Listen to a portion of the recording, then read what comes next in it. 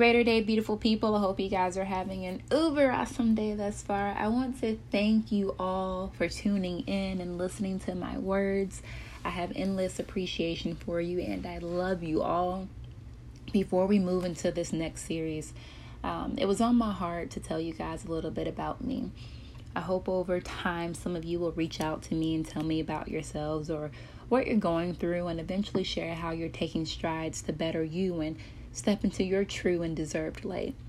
So here goes. I'm an introvert with extrovert tendencies.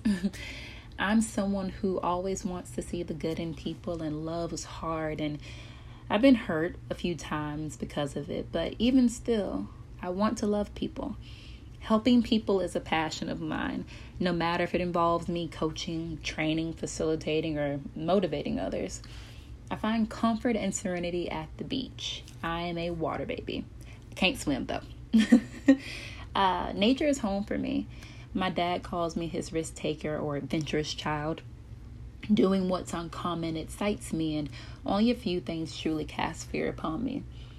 I've had an extremely blessed life thus far and have met some amazing people, but everything perceived as light sometimes carries a lot of darkness. My mom calls me her chameleon because I have an ability to adapt to whatever environment I'm in. To a fault, I used to use this ability as a coping mechanism for my unhappiness. A lot of people can proudly tell you who they perceive me to be and how I'm someone to be looked up to.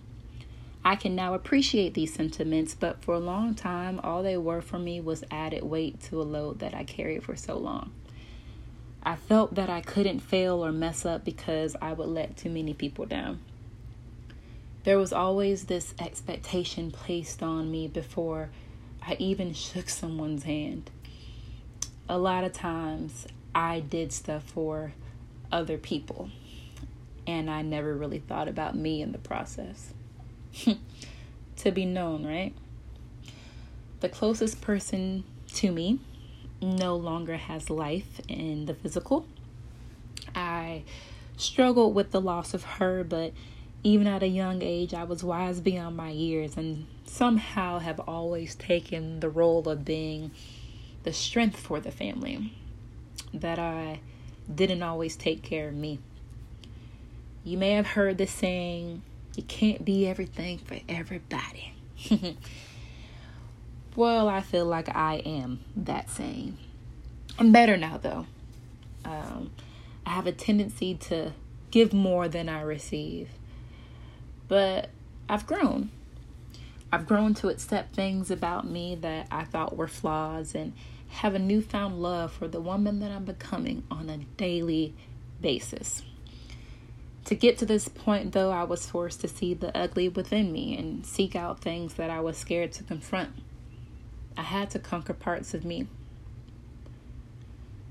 On the flip side, though, it's enabled me to wear many hats.